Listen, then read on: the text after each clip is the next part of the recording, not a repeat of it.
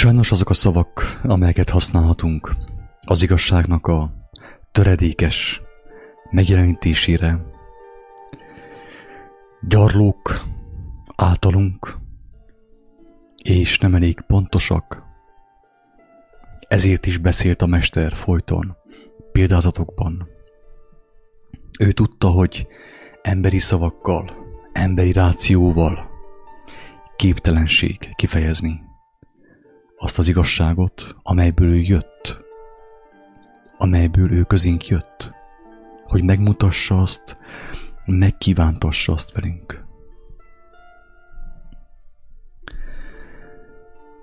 Kaptam egy visszajelzést, amiért hálás is vagyok,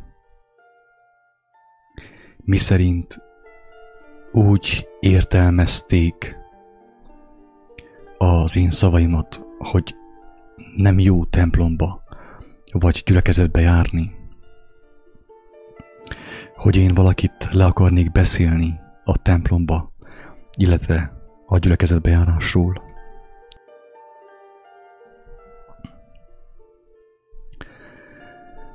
Hogyha a kérdést feltesszük, hogy fontos-e járni templomba vagy gyülekezetbe,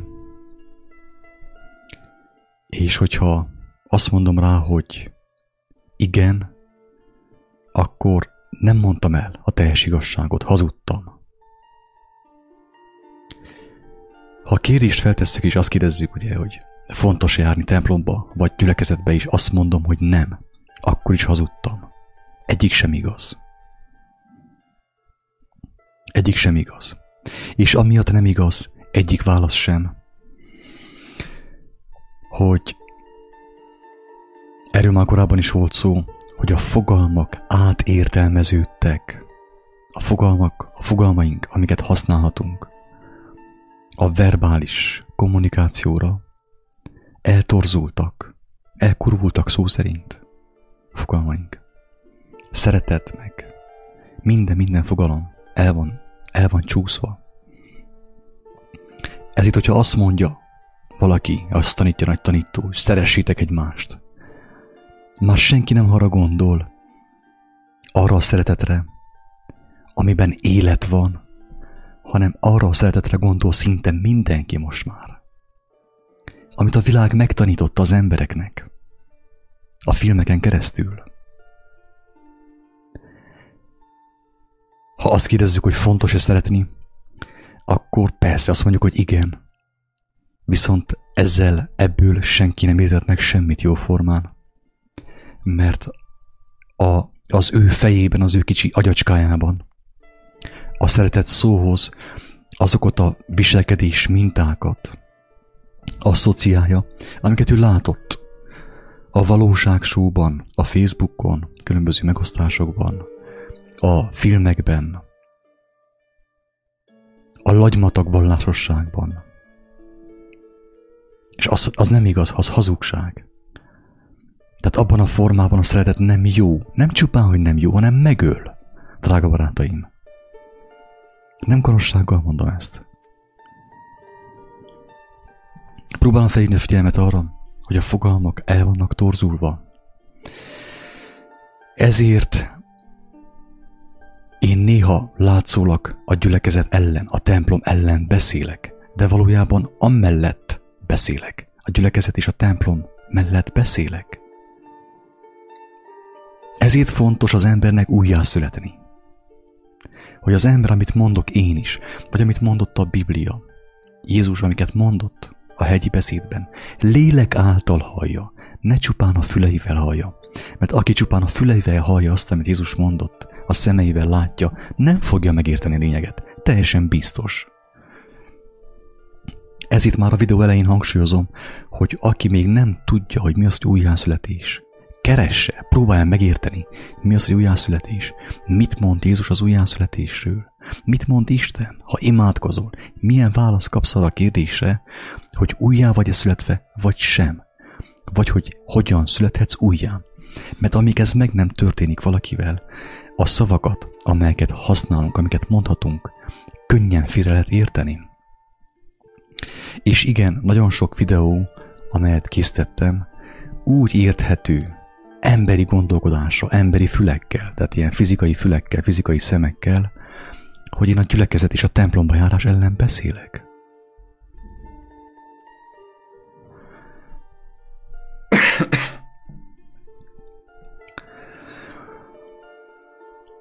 Ezért fontos mindenkinek személyesen megismerni a gyülekezet fogalmát, személyesen kijelentést kapni a templom fogalmáról, a Jézus szerinti templom fogalmáról, a Jézus szerinti gyülekezet fogalmáról.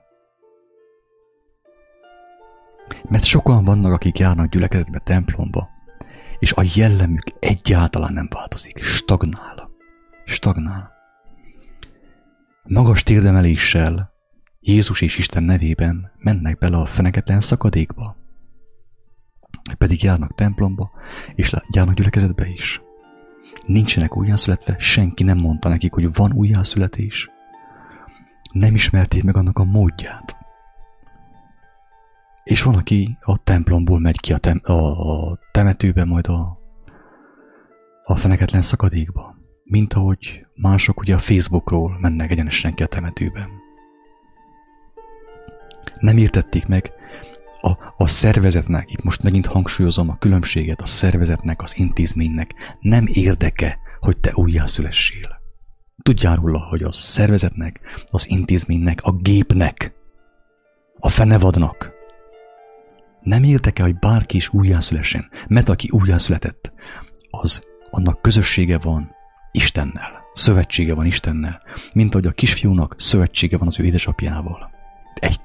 Egy testé lettek valamelyest. Hallják Istent. Aki hallja Istent, abban a helyben meglátja, hogy a szervezet, az intézmény, az sosem az igazságról szólt. Csak látszólag. Most elmondom azt a választ a kérdésre, hogy miért nem fontos templomba és gyülekezetbe járni. Utána majd el fogom mondani azt is, hogy miért fontos templomba és gyülekezetbe járni. És tudom, hogy aki igazán érzi az igazságot, meg fogja érteni, hogy mi a lényeg. Ha valaki vallásos módon jár templomba, gyülekezetben, ahogy eddig is tették nagyon sokan, hogy megnyugtassa magát, hogy lerótta a tartozását Istennel szemben, az becsapja magát. Annak jobb volna, hogyha nem menne sehova. Még a kocsma is jobb lenne, mert ott legalább kapnak 2 pofont egy ilyen kocsmai verekedés alkalmával, ami talán kiúzanítaná őt. Tehát a fizikai templom, a fizikai gyülekezet, az nagyon sok ember számára az önáltatás, az önbecsapás, az önaltatás eszköze. És ha valakinek a templom vagy a gyülekezet, a vallási közösség az önáltatás eszköze, teljesen biztos, hogy annak többet árt, mint amennyit használ, mert az ilyen személyek Isten és Jézus nevében mennek be a feneketlen szakadékba, a Seolba.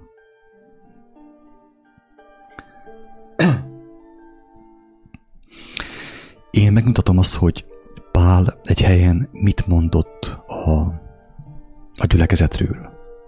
Utána átélek Jézus szavaira, mert azok mégis erősebbek, mélyebbek. Az sokkal erősebb. Tehát én azt mondom, hogy bárki bárhova jár, bármilyen templomba, bármilyen vallási felekezetbe, gyülekezetbe, ha nem tudja mindenek fölé helyezni Jézus szavait, az ő tanítását, nem tud különbséget tenni a látszat és a valóság között.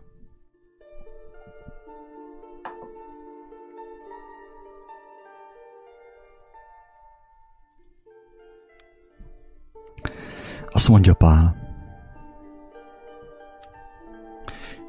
hogy van hát, atyám fiai, mikor egybegyűltök. Mindeniteknek van zsoltára, tanítása, nyelve, kijelentése, magyarázata. Mindenek épülésre legyenek. Mikor egybegyűltök. Tehát ez az egy mondat lebuktatja a hamis gyülekezést, a hamis kereszténységet, a hamis templomot, és a gyülekezeteket, mindent. Mikor egybegyűltök, mindeniteknek van zsoltára, tanítása, nyelve, kijelentése, magyarázata mindannyiutok épülésére, ugye? Ez a lényeg. Tehát a gyülekezés, a gyülekezet, az, hogy ketten vagy hárman, akár 10, akár többen is találkoznak Jézus nevében. Mit jelent Jézus nevében? Az igazság megismerésének az őszinte vágyával, a Jézus szavait forgatva magukban, azt próbálván megérteni. Amikor ketten vagy hárman, akár többen találkoznak az ő nevében, az ő szellemiségében, az ő lelkületében, akkor mi kell történjen? Az kell történjen, hogy mindenkinek van kijelentése, egy éneke, egy zsoltára, egy nyelveken szólása. Itt zárójelbe oda teszem, hogy nem halandzsabeszéd, hanem nyelveken szólás, amilyen volt Jézusnak is. Példázatokban való szólás, képes beszédekkel való szólás, kijelentés, felismerés, megértés, magyarázat, mindenki épülésére. Na ez jelenteni a gyülekezetet. Hogyha valaki azt kéri tőlem, hogy ilyen helyre menjene, azt mondom, hogy persze menjen. Hogy ne menne? Persze menjen. Szükség van erre. Mert amikor 2 vagy 3, én azt tapasztaltam, hogy minél többen vannak, annál laposabb, annál silányabb a gyülekezés. Annál inkább a szenzációról szól, a tömegszellemről szól a dolog. Ezt tapasztaltam én. Jártam gyülekezetekben, megnéztem többet Budapesten, Esztergomban, itt Székelyföldön is, és azt láttam, hogy minél többen vannak, annál laposabb, annál semmitmondóbb, és sokkal inkább a varázslásról szól, a tömegszellemnek a hipnózisáról szól, a pszichózisról szól. Minél többen vannak, mindig kevesebben vannak, annál meghittebb, annál erősebb, annál erőteljesebb. Mert nehéz egyszerre 100 embernek úgy ráhangolódni Istennek a jelenlétére, mint 2 vagy 3. Mert a 2-3, ahogy Jézus mondta, az arról szól, hogy én azzal a személlyel beszélgetek folyton, akivel a leginkább azonos frekvencián vagyok, ha lehet így fogalmazni. És kapunk erőteljes kijelentéseket, amelyek átformálják a lelkünket.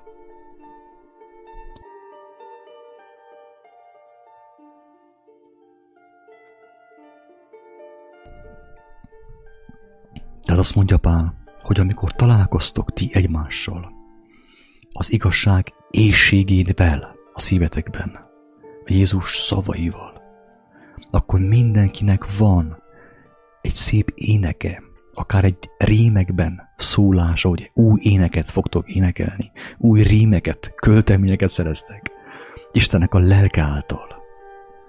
Mindenkinek van egy tanítása, egy kijelentése, egy példabeszéde. Mindenki épülésére. A kérdés az, hogy ahova te szoktál járni, te ezt látod-e, ezt tapasztalod-e, vagy pedig az történik, hogy egy ember kiáll és addig beszél, amíg mindenki megunja. És addig tömi az embereket, mint annak idején, ahogy a háziasszonyok ugye tömték a libákat kukoricával, amíg azok már végén már fúdokoltak, mert hizlalták a libákat, és tömték kukoricával őket, erőszakkal. Na, a vallásban, általában az ilyen vallásos gyülekezetekben ez történik. Egy ember kiáll, és addig mond, és addig beszél, amíg azt mindenki már alig várják vége legyen. És megértem őket. Ugyanígy jártál biztos gyermekkorodban is. Én is így jártam. Elmentem a templomba, és úgy untam, hogy fuldokoltam. Az evangélium az általában megérintett, mert éreztem, annak van ereje, annak van mondani valója, az behatol a szívemig, a csontok találkozásáig, mint ahogy írja az írás, mondja az írás. De az a sok töltelék, az a sok reklám, meg a sok... Nem is akarok ebben most belemenni. De egyszerűen csak arra próbálom felhívni a figyelmet, hogy mi a különbség a gyülekezet, az igaz gyülekezet és a hamis gyülekezet között. A hamis gyülekezet nem arról szól, amit itten Pál mond, hanem az személycentrikus, vagy személyi kultusz centrikus, latinul kezdek beszélni. személyi kultuszra van felépítve, tekintélyre van felépítve. Egy ember mindig kiossza az észt. És az addig nyomja, amíg az emberek megunják azt. Persze mindenki mosog, mindenki tapsol, mert senki nem mer kérdezni. És mivel, hogy az a személy túl sokat beszélt, túl sokat tömte őket, ők már alig várják hazamenjenek. Otthon nem fogják inteni a Bibliát, mert eleget kaptak a pásztortól. És ezáltal a pásztor, úgynevezett pásztor, a béres. Jézus azt mondja, hogy béres, nem pásztor, béres. Pénzét csinálja azt, amit csinál. Tömi az embereket. Az emberektől elveszi a személyes találkozásnak az örömét. A személyes felismeréseknek az örömét. Válaszol rá egy énekkel, egy zsoltárral, egy kijelentéssel, egy evangéliumi résszel, és abban a helyben szikrázik a levegő, meg van telve Istennek a jelenlétével. Mi történik a világban, a világi gyülekezetben? Ezt a betöltekezést, amit Istennek a lelke adhatna az emberek számára, mesterséges módon hozzák létre, keresztény rockzenével, különböző ilyen pszichedelikus eszközökkel, a tömegszellemmel gyakorlatilag. Tehát kijelentem most ezen a ponton, hogy igenis fontos gyülekezetbe járni, de nem úgy, ahogy mi azt láttuk, ahogy látjuk a világban. Nem úgy, hanem úgy, ahogy Jézus mutatta, ahogy Pál mondta. És ez sehol nem történik. Sehol. Még nem voltam olyan helyen, ahol ez történik. Voltam egy néhány házi csoportban, ahol ez történt, felemelő volt, erő volt benne. Erő volt benne, tisztító tűz volt benne, tisztító tűz. Nem a katolikus tisztító tűz, hanem a valóságos tisztító tűz, ami az embernek a lelkét, szellemét átformálja. Ilyet láttam. Ezt nem láttam máshol. Máshol az volt, hogy fentről lefele folyton csorgott. Fentről lefele nyomták a kukoricát. Ez történt a legtöbb helyen. Tehát érdemes elolvasni Pál a korintusiakhoz írt a 14. első levelében, 14. fejezetben, 26. bekezdés. Mikor egybegyűltök, mindenkinek van zsoltára, tanítása, nyelve, kijelentése, példabeszéde, magyarázata, öröme, bizonsága, bármi.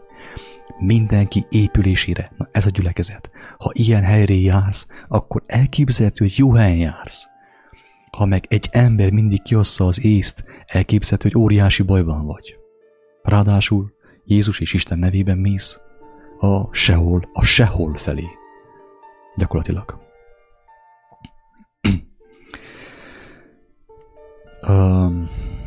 Jézus, hát ő sokkal erősebben fogalmaz, sokkal precízebben, mint Pál vagy bárki más. Ő egyértelműen kijelenti, hogy nincs hatalmi hierarchia. Tehát itt, amit láttok a Földön, az minden el van törölve. Legalábbis az igazságban el van törölve. Nincsen személykultusz. Nincsen pásztor, főpásztor, főfőpásztor, főfőfőpásztor és főfőfőfőfőpásztor. Nincs ilyen. Egyetlen egy pásztor van. Azt mondja, egy tanító van, egy mester van, a Krisztus. Ti mindannyian testvérek vagytok. Aki nagyobb közületek, az alkalmas arra, hogy titeket szolgáljon. És az nem arról szól, hogy folyton ő beszél, hanem folyton észreveszi, hogy hol van hiány, és oda teszi a lelket, oda adja a lelket, ahol hiány van, hogy mindenki épüljön, mindenkinek öröme legyen Isten kijelentései által. Ezt én sehol nem tapasztaltam mostanig. Csak egy néhány egyszerű ilyen házi csoportban találkoztak az emberek teljesen spontánul, ott ezt láttam.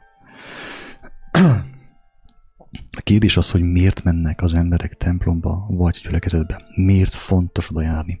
Azért, hogy az ember megkapja a mindennapi kenyeret. Nem a kalácsot, a kiflit, meg a turós lepényt, hanem a mindennapi kenyeret, az Istentől való táplálékot, ami a lélek számára táplálék. Mert a többi az kikerül itt a Földön.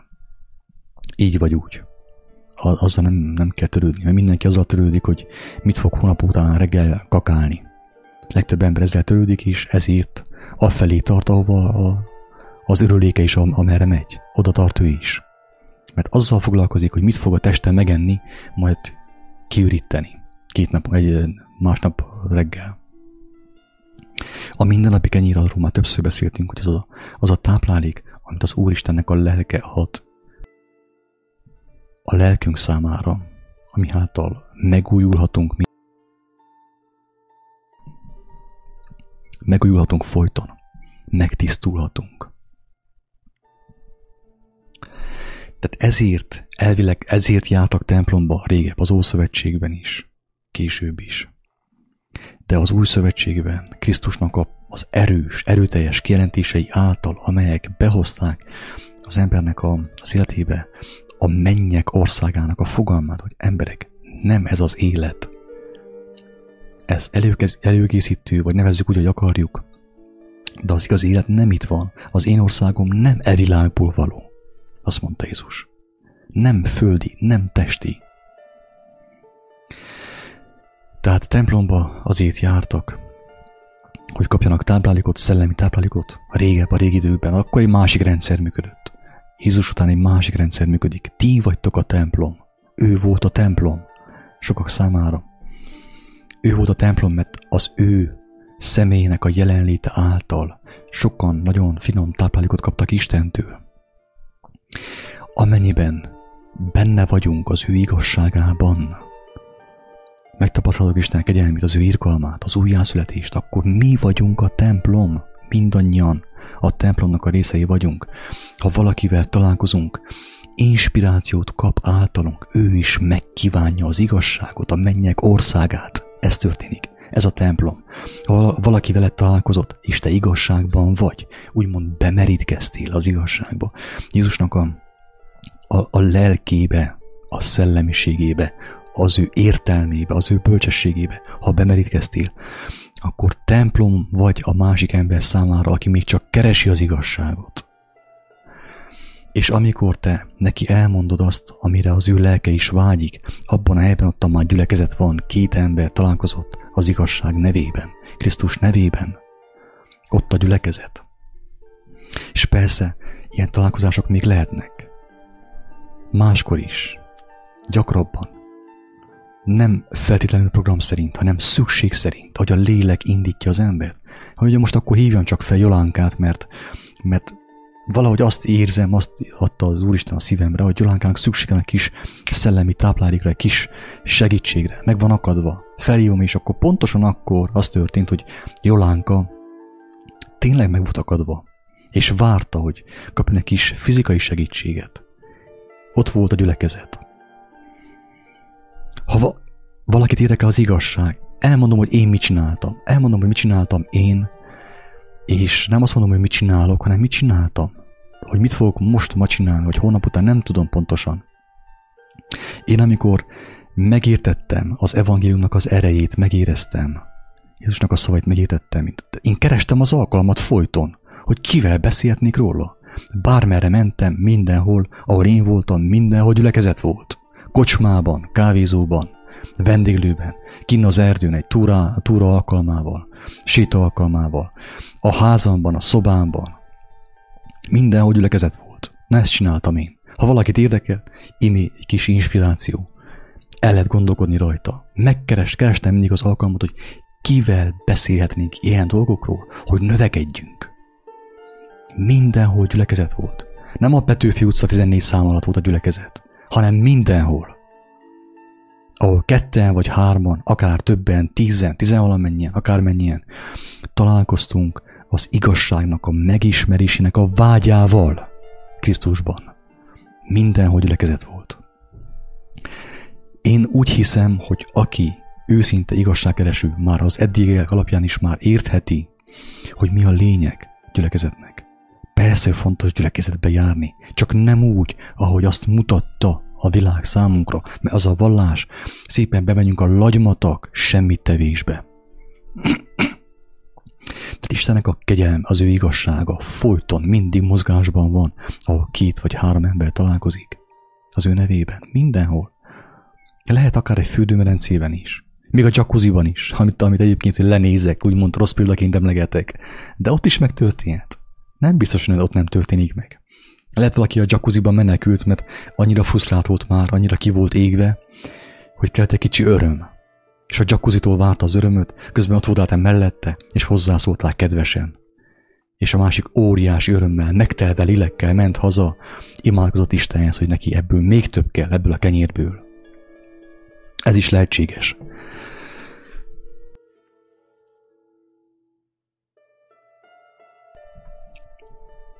Tehát a lényeg az, hogy Istennek a tisztító kegyelme az ő lelke.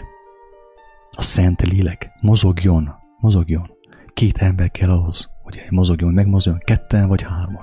Többen is lehet, de mondom, amit tapasztaltam az, hogy minél többen voltak, annál nagyobb volt a hazugság, annál laposabb volt, silányabb volt.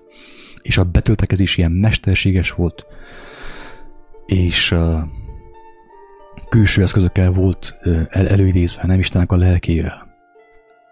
Mi is tapasztaltunk úgymond ilyen betöltekezést, idézőjelben mondom, betöltekezést, de azáltal, hogy kaptuk a kijelentéseket, örömben voltunk, tehát robbantunk szint az örömtől. Azt mondja Jézus, hogy menjél be atyád örömére. Ezt mondja az evangélium, menjél be atyád örömére. Hát ő erre hívott minket, hogy menjünk be az atya örömére, az örök igazság örömére. Menjünk be. Erre hívott. Tehát azért találkozunk, azért van 2 vagy 3 emberek találkoznak gyülekezetben, templomban, akár. Nem láttam ilyet nagyon, de akár megtörtént, nem zárom ki. Hogy Istennek a lelke mozogjon, átmosson mindenkit, mosson, tisztítson. Erre van a gyülekezet, a templom. De ez, mint látjátok, ilyen hivatalos, szekta, vallási, ilyen körülmények között nem igazán működik. Ott általában személyi kultusz van, Vatikánból megmondják Gyulafehérvárnak, mit kell mondani, Gyulafehérvár megmondja Gyergyónak, mit kell mondani, Gyergyóban a papbácsi és a főesperes kiossza a kicsikének, mit kell mondani, és a kicsike meg szerokszol. Elmondja azt, amit kell mondani, Vatikán szerint. És az, amit Pál mondott, amit Jézus mondott, nem történik. Nem történik. Tehát igenis nagyon fontos templomba járni, gyülekezetbe járni, de ennél is sokkal fontosabb, hogy megértsük először mindenek előtt, hogy mi az, hogy templom az új szövetségben, mi az, hogy Jézusban, Jézus igazsága szerint, mi az, hogy templom, mi az, hogy gyülekezet. De akit érdekel ott az új szövetség, olvassa el imában, könyörögni az Úristenhez, hogy kapjon kijelentéseket, meg fogja kapni, teljesen biztos. Nincs szükség ahhoz az én szavaimra, az én videóimra. Csak addig, amíg az ember feleszmél egy picit, hogy hazugságban él, egy vallásos lagymadag hazugságban él, ahol sem erre nem megy, se balra, se jobbra, sem előre, sem hátra. Csak csárdások, 2 erre, 2 arra, 2 vissza. Egy helyben. Nagyon fontos templomba járni. Nagyon fontos gyülekezetbe járni. Ennél sokkal fontosabb, tehát mindenek előtt, mindenek fölött fontos megismerni a templomnak a fogalmát, gyülekezet fogalmát Jézus szavai szerint, az evangélium szerint. Utazol Budapestről Bécsbe, a vonatállomásban találkozol, teljesen spontán találkozol egy emberrel. A lélek a szíved dobban, szólíts meg kedvesen, megszólítod abban a helyben, ott a gyülekezet. Ott a gyülekezet abban a helyben. Nem csak az, hanem az is gyülekezet, az is templom. Mert ott vagy te, lehet, hogy ő is benne van, ő is olvassa a Bibliát, ő is kap kijelentéseket, és ha óriási örömben vagytok, egy fülkében, és perceken belül megérkeztél Bécsbe, az idő megszűnt, elröppent, eltűnt, mert Istenben voltál, az ő jelenlétében voltál. Azt kívánom én mindenkinek, hogy erre törekedjen, Istentől kérjen megértést. Hogyha nem értettem meg az én buta szavaim által, hogy mi a lényege a gyülekezetnek, a templomnak, akkor Istentől kérjen megértést. Olvas az evangélium, meg fog érteni, teljesen biztos. Teljesen biztos. Hogy mi a gyülekezet, mi az, hogy templom, hogy miért fontos az, valóban fontos az. De nem abban a formában, amit mutat Amerika. Nem abban a formában, hanem abban a formában, amit mutatott Istennek az egyszülött fia. Aki az itt az igazságét, amit ő kijelentett, az életét is odaadta, azt mondta, hogy én nem féltem még ezt sem, mert amit elmondtam, az annyira igazság, hogyha megölnek miattad, akkor öljenek meg. Tőle kell megkérdezni. És ő elmondja szépen, mindenkit el fog vezetni annak a megértésére, hogy mi az, hogy templom, mi az, hogy gyülekezet. Az hogyan történik meg, hogyan lehet azt megélni. Úgy, hogy az építsen, ne egy lagymatag, lágy-meleg állapotba tartson, hanem építsen, megújítson, picit vibráltasson, úgymond. Az ember érezze azt, hogy ő egy élő Istenben van, mozog. Megnézem, van-e kérdés, nincs kérdés, akkor lezárom ezt a közvetítést, és aztán folytatjuk a következő alkalommal egy másik témában. Ha valakinek van kérdése, személyesen megkeresett a kiáltószó.hu oldalon, van egy olyan menüpont, kapcsolat. Arra kattintva bárki írhat levelet. Nem ígérem azt, hogy mindent meg fogok válaszolni, mert nem az a dolgom, hogy én mindent megválaszoljak, hanem a dolgom az, hogy segítsek embertársaimnak ráhangolódni arra a gondolatra, hogy létezik Isten országa, van mennyek országa.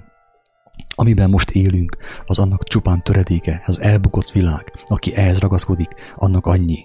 Aki megérti azt, hogy van tökéletes élet, van mennyek országa, meg fog menekülni. Ebben picit tudok segíteni az első néhány lépésben, néhány személynek. És örömmel teszem. Mert azáltal is, amikor ezt teszem, érzem az erőt. Istennek a jó kedvét érzem benne, hogy megáldja a szavaimat. Viszont én vallást nem szándékozom alapítani, gyülekezetem nincsen, nem is várok ide senkit, de viszont amire mindenható lélek engemet megkér, felhatalmaz, azt elvégzem. Mert óriási öröm látni, amikor egy ember megszabadult, egy embernek az elméje átalakult, a szív átalakult. Annál nagyobb örömmel nem találkoztam mostanig. És ebbe az örömbe tényleg kívánom, hogy mindenki előbb vagy utóbb bemerítkezzen, úgymond, ebbe az örömbe. Hogy lássa azt, hogy mit jelent, amikor valaki újjászületik. Egyesek tagadják az újjászületést, az újonnan való születést, de létezik. Isten él, nem csupán egy teória, nem filozófia. És azt mondta, hogy bárkinek kijelenti magát, akinek kérdése van, aki szorosan keresi őt, mindenkinek kijelenti magát. Olyan dolgokat fog mondani, amiket korábban nem hallott, nem ismert. Ez a lényeg. Azt jelenti, hogy ő mindenkit elvezet, minden igazságra.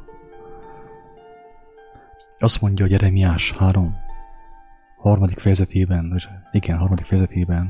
33. fejezetben, a 3. bekezdésben. Kiálts hozzám, és megfelelek, és nagy dolgokat mondok néked, és megfoghatatlanokat, amelyeket nem tudsz. Ezt ígéri Isten mindenkinek, kivétel nélkül. Akinek inkább tetszik az emberi filozófia, a vallás, nem tudom lebeszélni őt. Aki beéri a vallással, a templommal, a pappal, a gyülekezeti pásztorral, nem tudom lebeszélni, nincs amit csinálják sajnos. Ez a videó nem neki szólt, hanem annak, aki hisz abban, hogy személyesen meg lehet ismerkedni a világ teremtőjével, az élet szerzőjével.